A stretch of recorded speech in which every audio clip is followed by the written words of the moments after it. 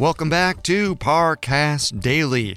This month, we're featuring mini episodes from the Female Criminals special series Black Widow Watch. Today, we're discussing Lyda Southard, who made money by collecting on the insurance policies of the husbands she murdered. You can check out more Black Widow episodes all month long by subscribing to Female Criminals. Listen free every day on Spotify or wherever you get your podcasts. In 1907, the 15-year-old Lyda Trueblood fell in love for the very first time. Robert Dooley made her heart flutter, her knees weaken. He was unlike any boy she'd ever met before, which is why Lyda was heartbroken when her father moved the family 1,300 miles away from Keatsville, Missouri to Twin Falls, Idaho. But that didn't stop young love. Robert, along with his brother Ed, followed the blue-eyed beauty to Idaho, and in 1912, the 20-year-old couple got married. 2 years later, they had a baby girl named Lorraine. It seemed like happily ever after for the fairy tale romance, until tragedy struck in 1915. Lorraine died suddenly. Bad water from a well, the doctors claimed. Within a few months, Robert's brother Ed passed away as well, a victim of food poisoning. And by the end of the year, Lyda lost her husband to typhoid as well. Now, all Lyda had was the money these men left behind. By today's measure, about $53,000 worth of life insurance policies. But she also had one very dangerous secret. Food poisoning and typhoid fever were not the cause of death after all. Lyda Trueblood was.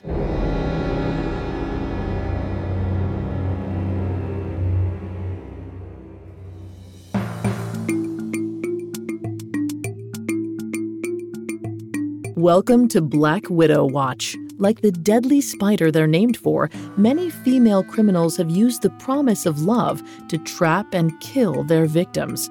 These men believed they'd found the person they would spend their lives with. Instead, they'd wandered right into the web of a deadly predator. Throughout this month, I'm taking a look at the world's most notorious Black Widows. In these episodes, I'll uncover what made these women decide to murder the people they'd vowed to love and cherish. We'll detail the specific methods they used to carry out these ends. And finally, we'll explore what made their respective prey susceptible to the charms of a predator in disguise. Today, we're discussing Lyda Southard, also known as Lyda Trueblood, a serial widow who used illness to disguise her crimes. Lyda convinced her lovers to take out a life insurance policy just before meeting their fate at her hands.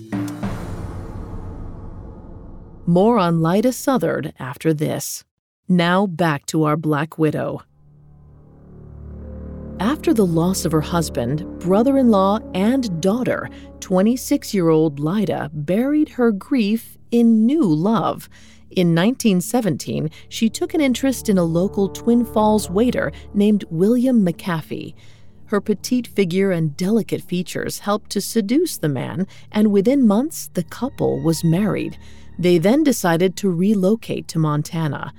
There, Lyda convinced McAfee to take out a $5,000 life insurance policy, worth over $100,000 today. McAfee had no reason to argue and declared his new bride the beneficiary. But by October of 1918, McAfee had also died. The doctor blamed the flu, coupled with a bad case of diphtheria, a bacterial infection of the nose and throat. No one had reason to suspect Lyda's involvement, probably because McAfee forgot to pay the premiums on his life insurance policy, so Lyda was left with nothing. But that didn't stop her from trying again. In 1919, Lyda met auto salesman Harlan Lewis in Billings, Montana. They were married by June of that year. Again, he took out an insurance policy worth $100,000 today. A month later, he too was dead. The cause of death was ruled as gastroenteritis, otherwise known as infectious diarrhea. And this time, Lyda got her money, but she knew she would have to change her identity if she was going to keep playing this game. So in 1920, Lyda returned to Idaho and met a man named Edward Meyer. She went by the alias Anna McAfee and used the same methods of seduction to get married by August. A month later, Meyer allegedly died from typhoid. But when Lyda contacted the insurance company about her money, she was rejected for reasons unknown, and Anna McAfee simply disappeared. But Lyda's fatal marriages hadn't gone completely undetected. A Twin Falls detective by the name of Virgil Ormsby began looking into Lyda's string of dead husbands. He found that all of her grooms had died under mysterious circumstances shortly after establishing their insurance policies. It couldn't be a coincidence. Ormsby found that after William McAfee, Lyda's second husband, had died, she sold the house and moved, but she left behind a large bundle of flytrap paper which was known to contain arsenic, and the poison could easily be removed if it was soaked in water.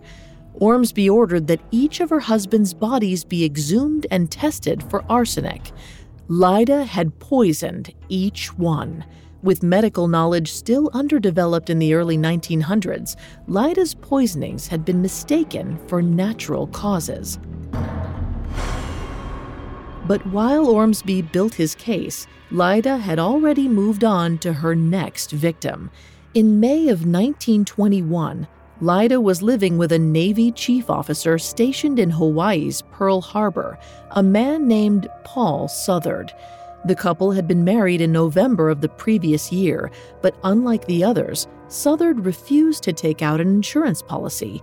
He had government coverage and didn't see the point. Southard's stubbornness saved his life.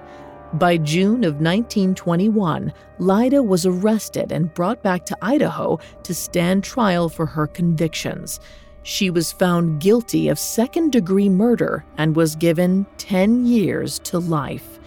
But a decade later, Lyda escaped prison with the help of two new men who had fallen under her spell. One was a prison guard, and the other an ex-con who acted as her pen pal turned getaway driver. Lyda was free for 15 months before she was caught and returned to prison. She was finally released in 1941 by the governor of Idaho. Ultimately, he believed she would just find another man who would continue to set her free. In 1958, Lyda Southard died of a heart attack at the age of 66. She was completely alone, without love, and unable to bring any of that money with her into the afterlife.